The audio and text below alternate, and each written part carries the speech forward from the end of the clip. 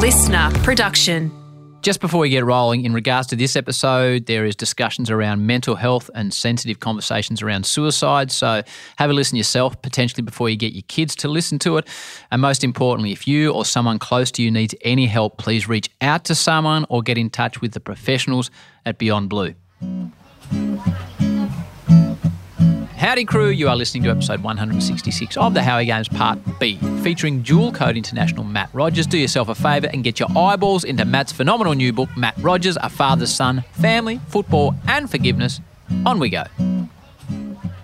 You switched to rugby union, Matty, and for me personally, growing up in the southern states, I say this, honestly, when you and Wendell Saylor crossed and started playing for the Wallabies, all of a sudden you were just zipping all around the place, and Wendell was Wendell personality on and off, and that's when I fell in love with watching the Wallabies.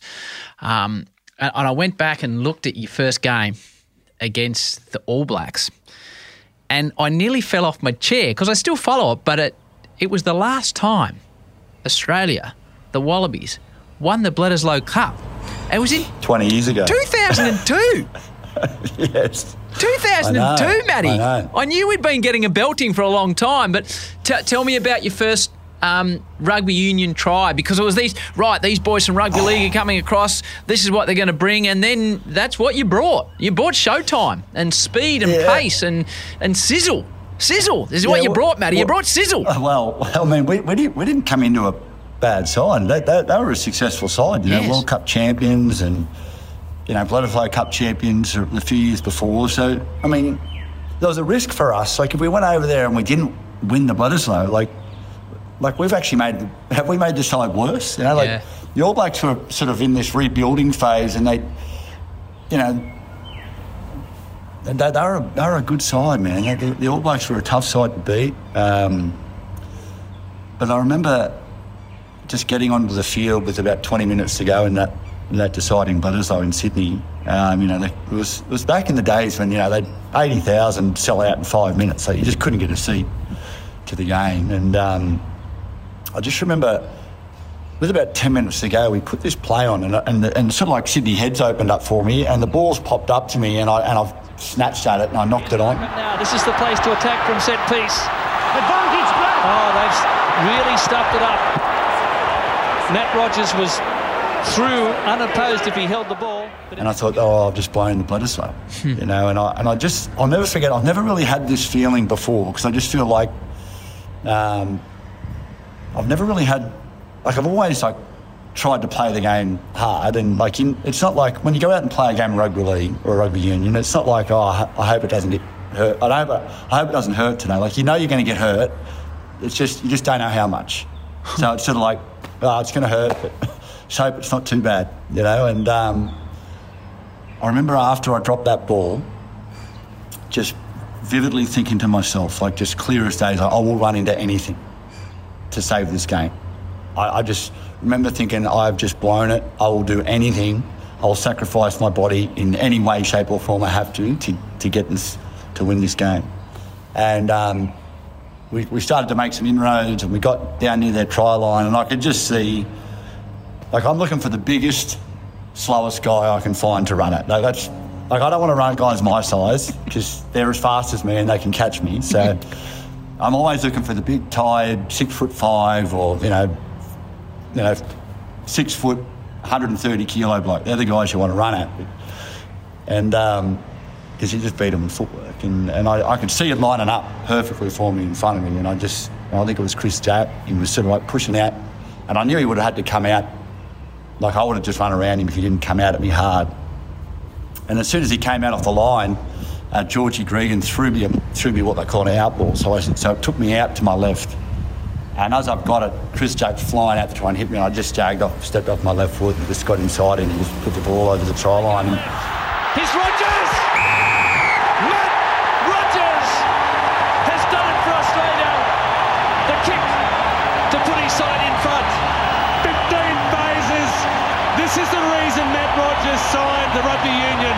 He wanted to play in one of these Bledisloe Cup games, and here he is. He has scored the try, the important try. I've never heard a roar like it, you know, like it just, for a moment in time, this is like everything stood still. The noise was just like deafening, and to be able to be in that situation, you know, I grew up playing rugby, and I wanted to play for the Wallabies, and to actually get the chance to go back later in life, to have that opportunity, and then to be able to produce on one of the biggest stages was pretty amazing. It's pretty emotional. Yeah, I just mate, it's a good memory to have. You're giving me goosebumps. And then obviously it came down to Matty Burke, the great Matty Burke. Well, I give him a hard time about it because, like, I scored literally 10 metres next to the left upright, and he's a right footer, so he should just knock it over. Like, I could have thrown it over. Anyway, he hit the bloody upright. Banged into the post, didn't he? And now Burke to put Australia back in front. Straight as a dive, but it's hit the upright and back into the field of play. No goal. Right off the upright. So we're down by a point. And I'm like, you arse. Like, fair dinkum. And we go back to... And I look at that game, right? Like, if we're still about 6 or 7 minutes to go at that point. Yeah. And if we're up by 1, which you would have been if Berkey kicks that goal, do we play a different style of rugby? Do we go into our shell a bit, you know, and try to protect the lead? And that is the most dangerous way to play the All Blacks. They will hurt you when you play that style of rugby. Anyway, we couldn't afford to. We were down by a point. We ended up pushing downfield. We got ourselves into position, and we got a penalty. And it was similar spot to what it was where we missed, but it was about 3 or 4 metres, maybe more, about 5 or 6 metres to the left of that. So it was a harder kick. I stood behind him. I remember going to hand him the ball and saying to Berkey, mate, just think of your country and think of the memorabilia deals you're going to get after you knock this over. He laughed at me. He's done it. The hoot is gone. The Bledisloe Cup remains on Australian soil, and Matthew Burke is the hero. And anyway, he kicked it, and I've gone in and hugged him. I sort of had him in a headlock at the bottom of this sort of big scrum of people. I said, mate, I want a slice of the pie. I said, I got you close enough. So, yeah, we still have a joke about it to this day, but he was such a talented rugby player, mate. He was just graceful, man, but tough too. Like, such a great player for me to start my rugby career with. He was the fullback for the Waratahs, probably the best fullback Australia's ever had, in my opinion. And he gave up that position at the Waratahs, moved outside centre, let me play fullback, and then coached me. You know, for my time at the Waratahs while he was there, took me under his wing. So I'm getting coached by arguably the best fullback that Australia's ever seen. So it was a great introduction and transition into rugby to have him as a mentor. It was really cool. I guess still the most famous game of rugby ever played on this shore was the World Cup final, Australia versus England. I don't want to mention the name Johnny Wilkinson. 82,957 people were there. It still does hurt. Do you still cast your mind back? Does it? Oh, yeah, mate. Yeah, it stings. Wilkinson still in position here. This is England's chance. Back is there. Australia come through. Martin Johnson and England staying composed here. Here it is for Johnny. Has he done it? He sure has. Heartbreaker for the Wallabies. What takes you back there? Like, can you just be having a swim or riding your bike and it pops up in your head, or is there certain situations where you think about it? Doing podcasts and people bring it up. Shit podcasters asking shit questions. It's either that or you know, you meet an Englishman who knows I was in that game. They love bringing it up, but it seriously hurts. And you know, I catch up with a few of the boys from time to time, you know, and like I was with Justin Harrison a while back, and we were talking about it, just little moments. Like, we all have these moments in our mind that could have changed everything. I had this kick that, you know, I feel like I should have reached downfield, but I didn't. I kicked it into touch. You know, Lonnie Dakiri, he's like, mate, he goes, mate, he took that first try, you know, and 7 minutes in, I kick a ball to him, he out jumps Jason Robinson, who's, you know, 4'2" and Lottie's 6'4". Like, why wouldn't you do that? We only did it once in the whole game and we scored off it. Like, why didn't we do that again? You know, good Justin Harrison's like, mate, I fell for the dummy when Dawson made the break at the end to get Johnny into field goal range. There's all these, we've all got moments that we just think about that if only I'd just done that differently, we could have won that game. And Australia was so proud of us. We didn't have a good start to the international season that year. We got pumped by the All Blacks, and then we sort of worked them out. So, second Bledisloe, we got beat by 4 points or 5 points or something, and I knew that we had them covered. I knew that we could beat them, but Australia didn't. So they were just hopeful, and so when we did, everyone was just so stoked, and we got beaten that double overtime in the Rugby World Cup. To get beat like that, it's heartbreaking, and probably the thing that frustrated me the most was the people outside of the team who were so proud of us, and that it's them trying to be nice to us, like, we're so proud of you, you did so well. So no, we lost, and it goes back to that. There's no moral victory in sport. So no, you look up 2003 Rugby World Cup. It doesn't say Australia. They played so well and so gallantly, and they were amazing. No, it says Australia lost to England, and that just kills me, And it's a tough one to stomach.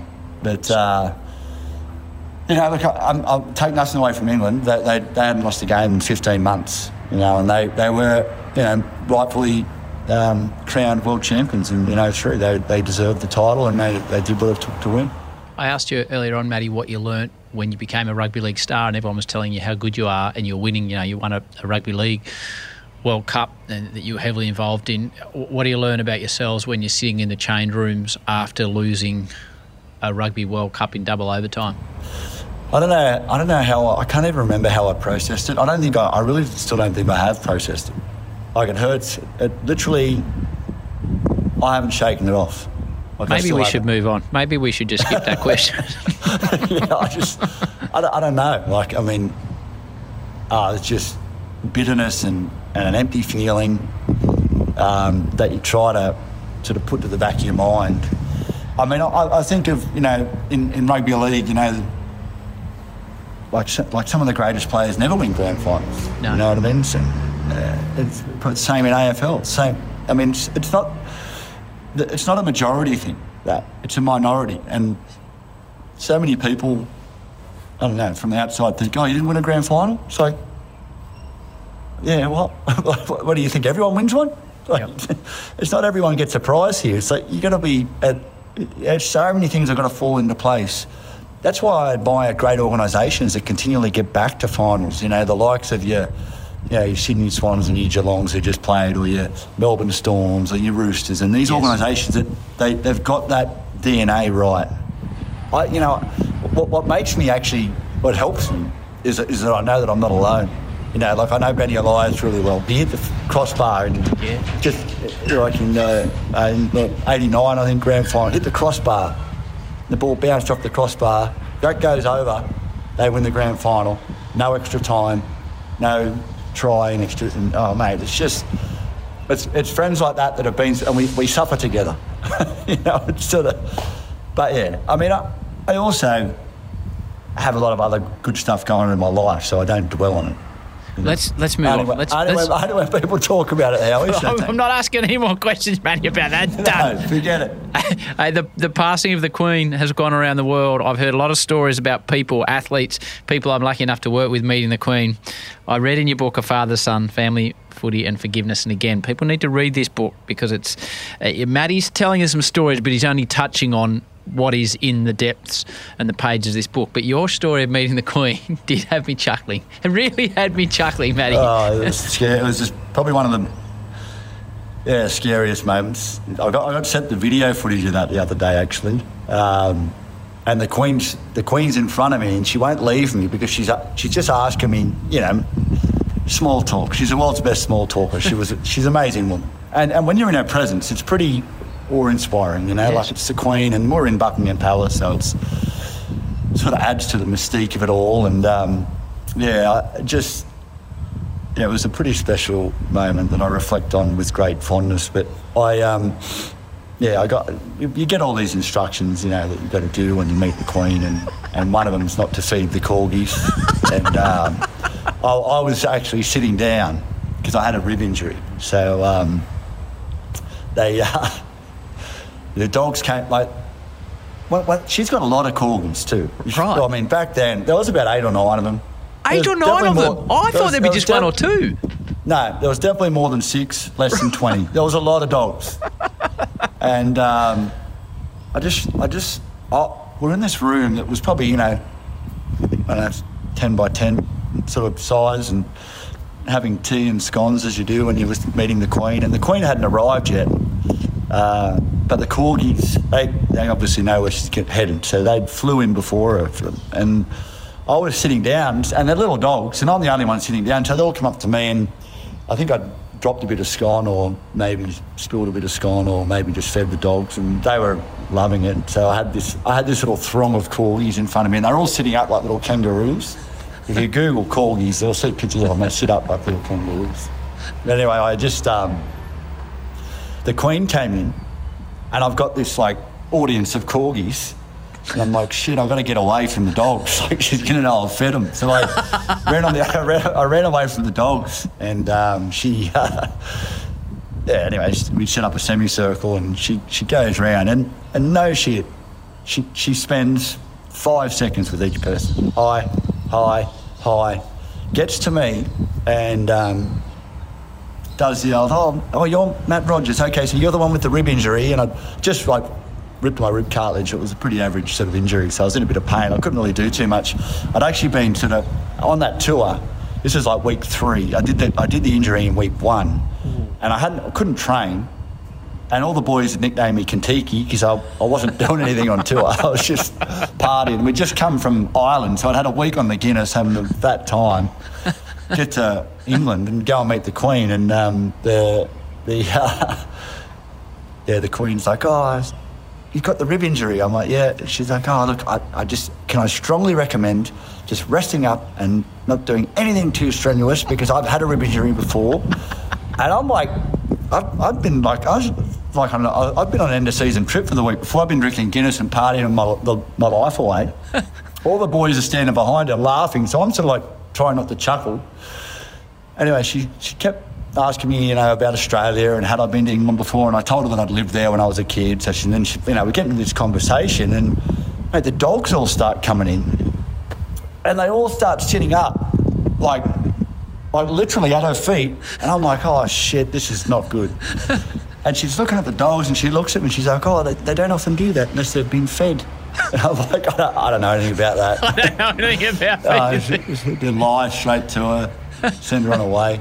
So you lied to the Queen. I lied to her, and then, mate, this is scary. What I'm going to tell you now. Okay. I mean, when I think back to what we were doing, it was friggin' nuts, right? So, as the Wallaby squad, we used to travel the world, right? And on a Sunday night, every night we'd have what they call it. On every Sunday night, we'd have a court session. Just the players, no management, no one. Just the players. So the 25-man squad or whatever, we'd sit in a room. There'd be some sort of punishment in the middle, and we'd go around the room, and if you played up or you'd done the wrong thing, said something stupid in the press, you got to go and eat that chili, or, drink that shot of chartreuse or something, just something stupid that it's going to hurt. But if you had something really cool, you could get a credit type thing, Like a get out of jail free Monopoly stick. Like a get out of jail card, right? So, mate, people, we'd go around the world and just steal shit. We would go around the world and steal shit.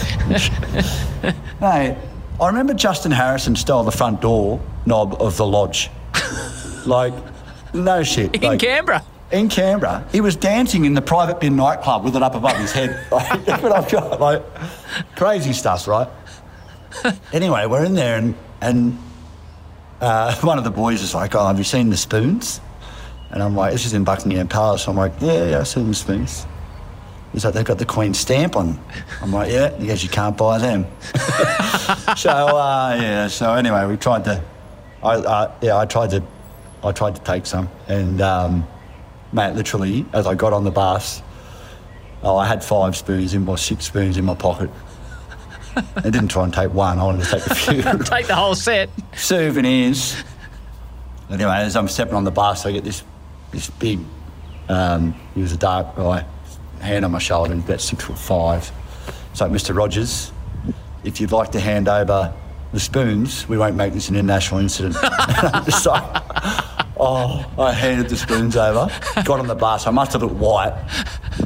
Got back to the hotel, walked straight to the manager's team hotel room. Said, mate, this rib's not going to be any good for next week. We're meant to go to Rome the next week. I'm like, just send me home. I'm no good. I just wanted to get out of there before anything blew up. That was my first tour with the Wallabies. Like, imagine if that came out. Like stealing from Buckingham Palace. That's front page it's hilarious. now. Oh, mate. Especially in Australia, in England, and the convicts. Mate. It's horrible. It's horrible. Anyway, it was fun at the time. Now, more on Matt shortly. Do not forget to check out our Artist series, which is in season at the moment, where sport and creativity meets. Check your Howie Games feed. Go on. Do me a favour and give it a go for the likes of Paul Kelly on music and his love of cricket, Kirk Pengilly on In Excess and surfing, Vance Joy if you don't mind, on footy and writing hit songs, Jack Johnson, yes, the Jack Johnson on surfing and soul, and so many more cool guests. Sports combined with music, acting, writing, being a movie star, TV star, radio star. This is what it's about. So I saw this name, Vance Joy, but the thing is, like, you have a name, but it's like any name sounds dumb right at the start. So you say to your friends like, first of all, it's like, I'm going to perform some songs at the cafe. But and there's like 5 people going. I made a Facebook event for 5 people. And then it's like Vance Joy playing at St. Edmund's Cafe. And it's like attending 5 people. And it's like, do you think you're a musician, mate? Like that kind of thing. Like, you know, like, why do you need a stage name to do that? Like to play covers at the cafe. When people started singing along at the concerts, man, that really made a huge difference to me because it was, that became what the shows were all about. It was like coming together and trying to write these songs that were more or less full of love, you know what I mean? I mean, some are a little more cynical and social commentary, but in the end, I try to put a little love in every song or have a positive impact. And when people are singing those words back and it's we're all doing it together, it definitely, it's the thing that gives me the fuel to keep doing it. That is the Artist series in your Howie Games feed. Let's get back to Matt. Your book's called A Father's Son, so it touches on your father a lot.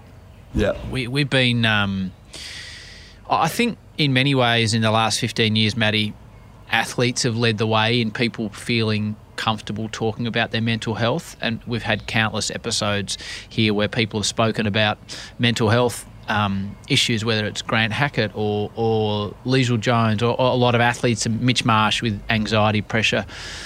I don't know you well enough to ask you too many questions about the passing of your father, so it might be easier if you just talk about what you're comfortable with and how you reflect on it, if that's okay. Yeah, mate.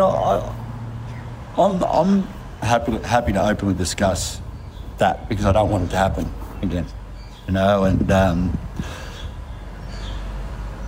losing my dad to mental health was probably one of the most confronting things that I've ever had to deal with, particularly in the position that I was in, you know, still seeing him as my hero and my idol and me chasing him, wanting to be like him, and then him doing that, you know, taking his life was just, you know, at the age of 50 was terrifying. It posed all sorts of questions in my head. You know, what am I doing? Am I doing the right thing? What am I chasing here? I felt like, you know, I'd almost felt like I'd let him down. Like, did I not do something, or, you know, is there something?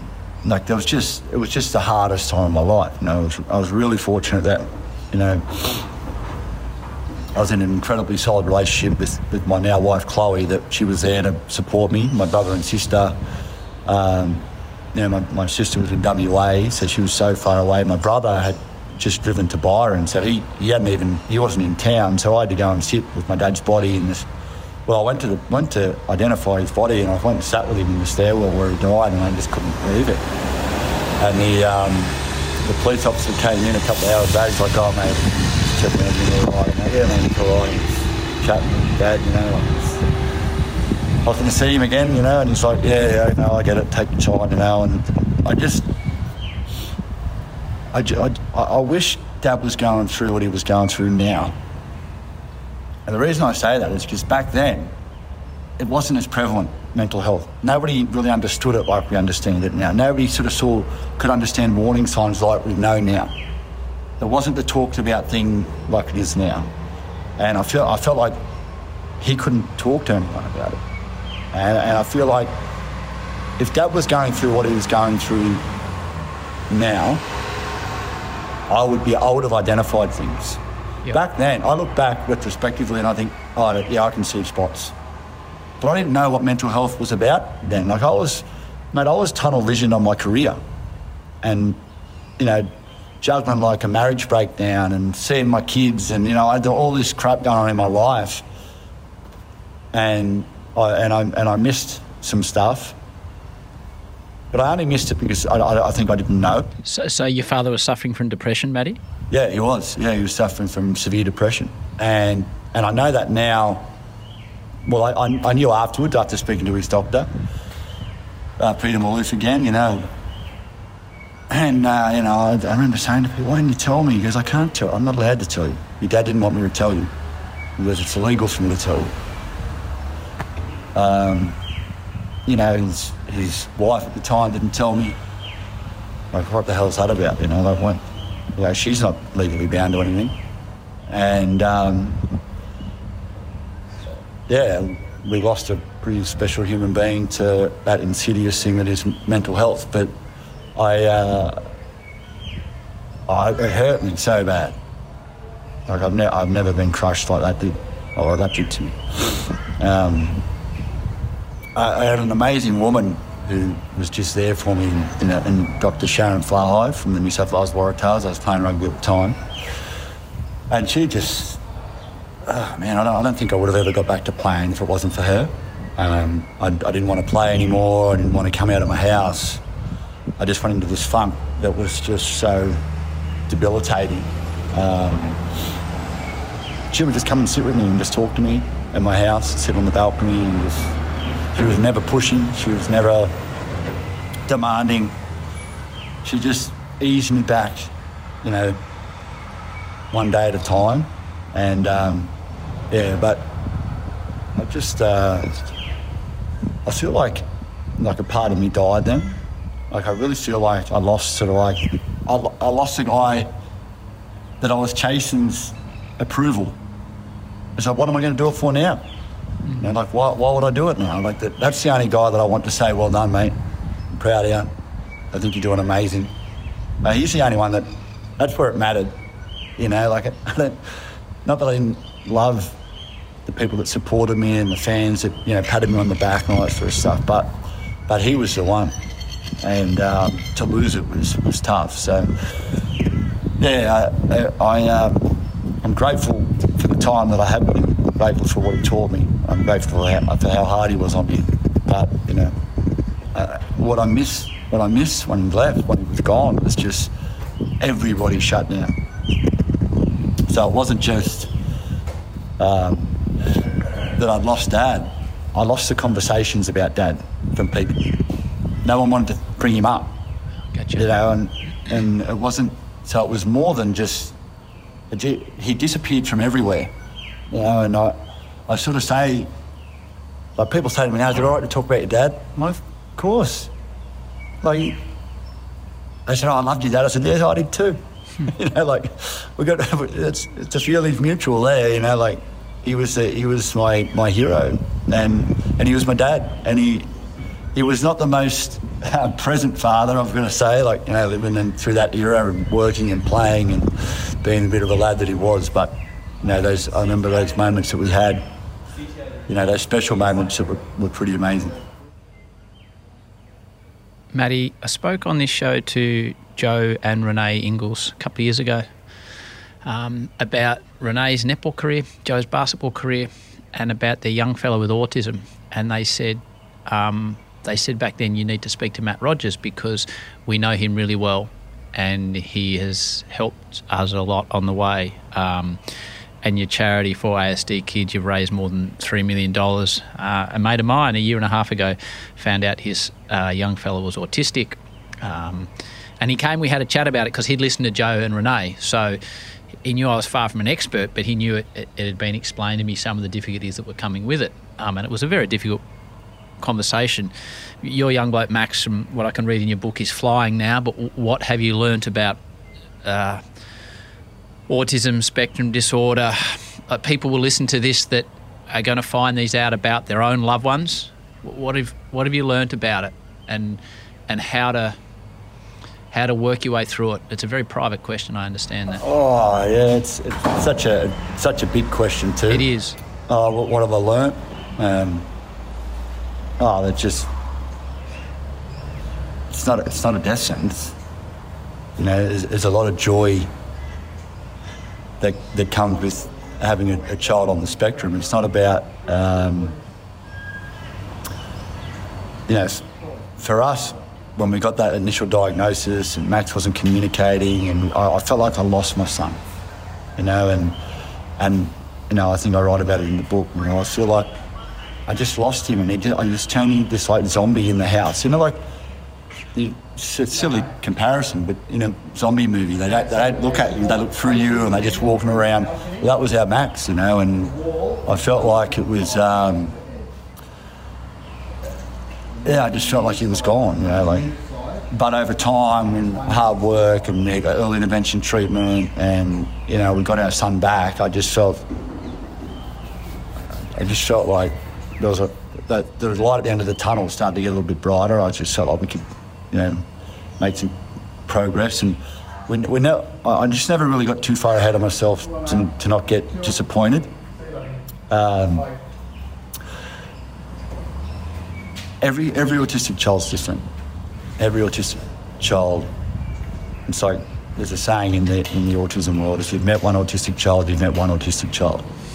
Because everyone is different. Present a different way. Some are, brilliant at one thing, brilliant at another. It's just, Max has got his strengths, got his weaknesses. It's like any kid, really, but he just his brain works differently, and I can see, like Max's brain works. You can just see he is constantly, and I feel for him because I can see him just sitting there on his own, and you can just see his brain doesn't stop. He's got no shut-off switch, and that must be painful at times. Yes.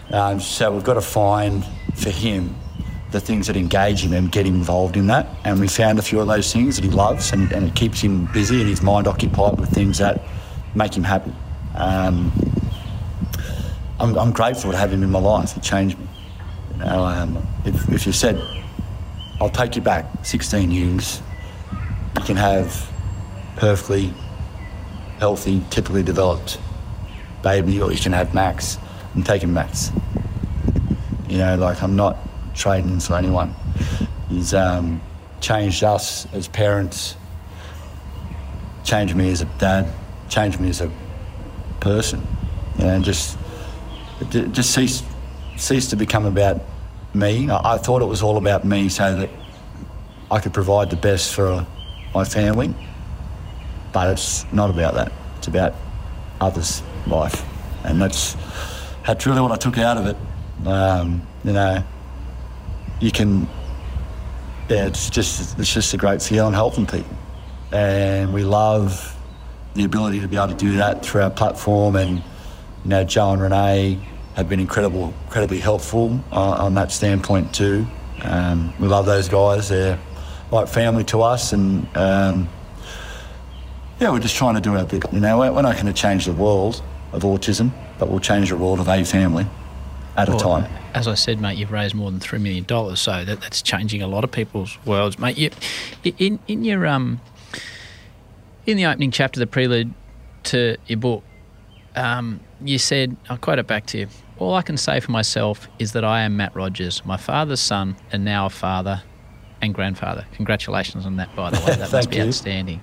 "A flawed man who has always tried to do his best, and that when it comes to trying to be better, I haven't finished yet. How old are you? 46. 46. And that struck me. We're similar ages. It actually really resonated with me because you get to a point in your life and, you think you're going okay and, you hope you're a good father and a good husband. But when you said, and that when it comes to trying to be better, I haven't finished yet, that as a bloke of a similar age to you really struck a chord with me. Well, I just feel like I'm at my best when I'm striving to achieve something, setting a goal and going after it. I don't want to be that. I'm content, don't get me wrong. Like, I'm content and I'm not like anxious about much, but like, there's always a little bit of anxiety about, when you've got 4 kids. Yes. But I don't want to just sit back and think, I'm all good. Like, I love the fight, you know what I mean? When I say the fight, like going after something, like setting a goal for business or, the family or health. Those things actually make me feel alive. And if I'm not striving to be a better person, then who are my kids going to follow? Where are my kids going to get their examples from? I don't want to get them off TikTok or, wherever else, they get their information. Snapchat. Exactly. It's important to me to set a good example for my kids. It's important to set goals and go after them. And I've read a lot of books and so many, and it's not about wealth, but I've read so many stories of great entrepreneurs or businessmen and so many of them don't even get started till they're in their 50s. Mm-hmm. You know what I mean? Like, I'm just beginning. Like, I feel like everything that I've done was just a prelude to life. I've got my grandson, who is 1. My eldest son, Jack, he's 26 now. He just informed us a couple of weeks ago that we're about to have a granddaughter. Oh, congratulations. In March. So there's so much to do,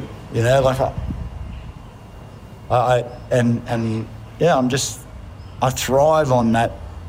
Give me something to chase, give me something to fight for. And I'll love it. And when I achieve that said goal, I've got to set another one. Because even when I love to chase. I don't, you get it. You get to what you're chasing. It's like, all right, there's no fireworks or no display. It's like, what's next? You know what I mean? Like, I love that. It just fires me up talking about it. I'm on this golf burn at the moment. I might have to chill that out a little bit because I'm playing too much golf. But I want to go on the senior tour. Do you? So I'm like, I'm going to do it. I play enough and I know I'm good enough. I'm going to do it. So I've got a few years to practice, but it's exciting. But I love that burn. I love feeling that grit inside to go and it not be easy. And golf is not easy. So it's but in business too, I'm sort of busy in other areas with that. And we've got a sports management business, we've got a civil business. That's just the grind. I love it. It's this podcast, Matty, right when we started it 6 years ago, it was all aimed at being about motivation and inspiration and positivity. And that answer is, I should put that quote on the website because that's exactly what you're telling me. We spoke a lot about kids in this, about your kids, about my kids, about kids in general. We always finish this podcast the same way, Matt, for those, and you've achieved success in sporting fields, now in business, and in your relationships. For those youngsters out there that are listening to this that want to achieve some success in their lives, what piece of advice would you give them? If your friends don't believe in you, change your friends. I love it. Don't change your goal. Too many kids are influenced by their friends who tell them they can't do something, or what are they doing that for? Change friends, don't change the goal, and be obsessed. If people aren't saying you're obsessed with it, you're probably not going to make it. It's a great answer, mate. The book is called A Father-Son, Family, Football and Forgiveness. You said at one stage you didn't know if you could get through it. I'm really glad you did because it's such a valuable story for so many people, if for nothing else, that you tried to rip off the Queen at Buckingham Palace. Mate, congratulations on the book. I hope people get a hold of it and read it. I know once this comes out, you'll be in the midst of a big publicity tour. I hope it goes well. And for someone I haven't met before, it's been a thrill because, as I said, you're the man. You and Wendell were the man that brought me to the Wallabies, so I really appreciate having a chat with you. Cheers, Howie. Appreciate it. Thanks for having me, mate. There you go. Writing that book, as Matt said, was no easy task. Bearing your soul and opening your life to the world, that takes some real ticker in my mind. Thanks to Matt for being such an engaging, invested guest and just seemingly a genuine good dude. Well played by you for listening. Even more well played if you're one of those generous types that recommends the pod to your people to help it grow and spread. It means the world to me and the boys. It really does. Until next time, with the voice of cricket, Mr. Harsha Bhogle. Peace and love. And we can do it if we try. If we try. If we try.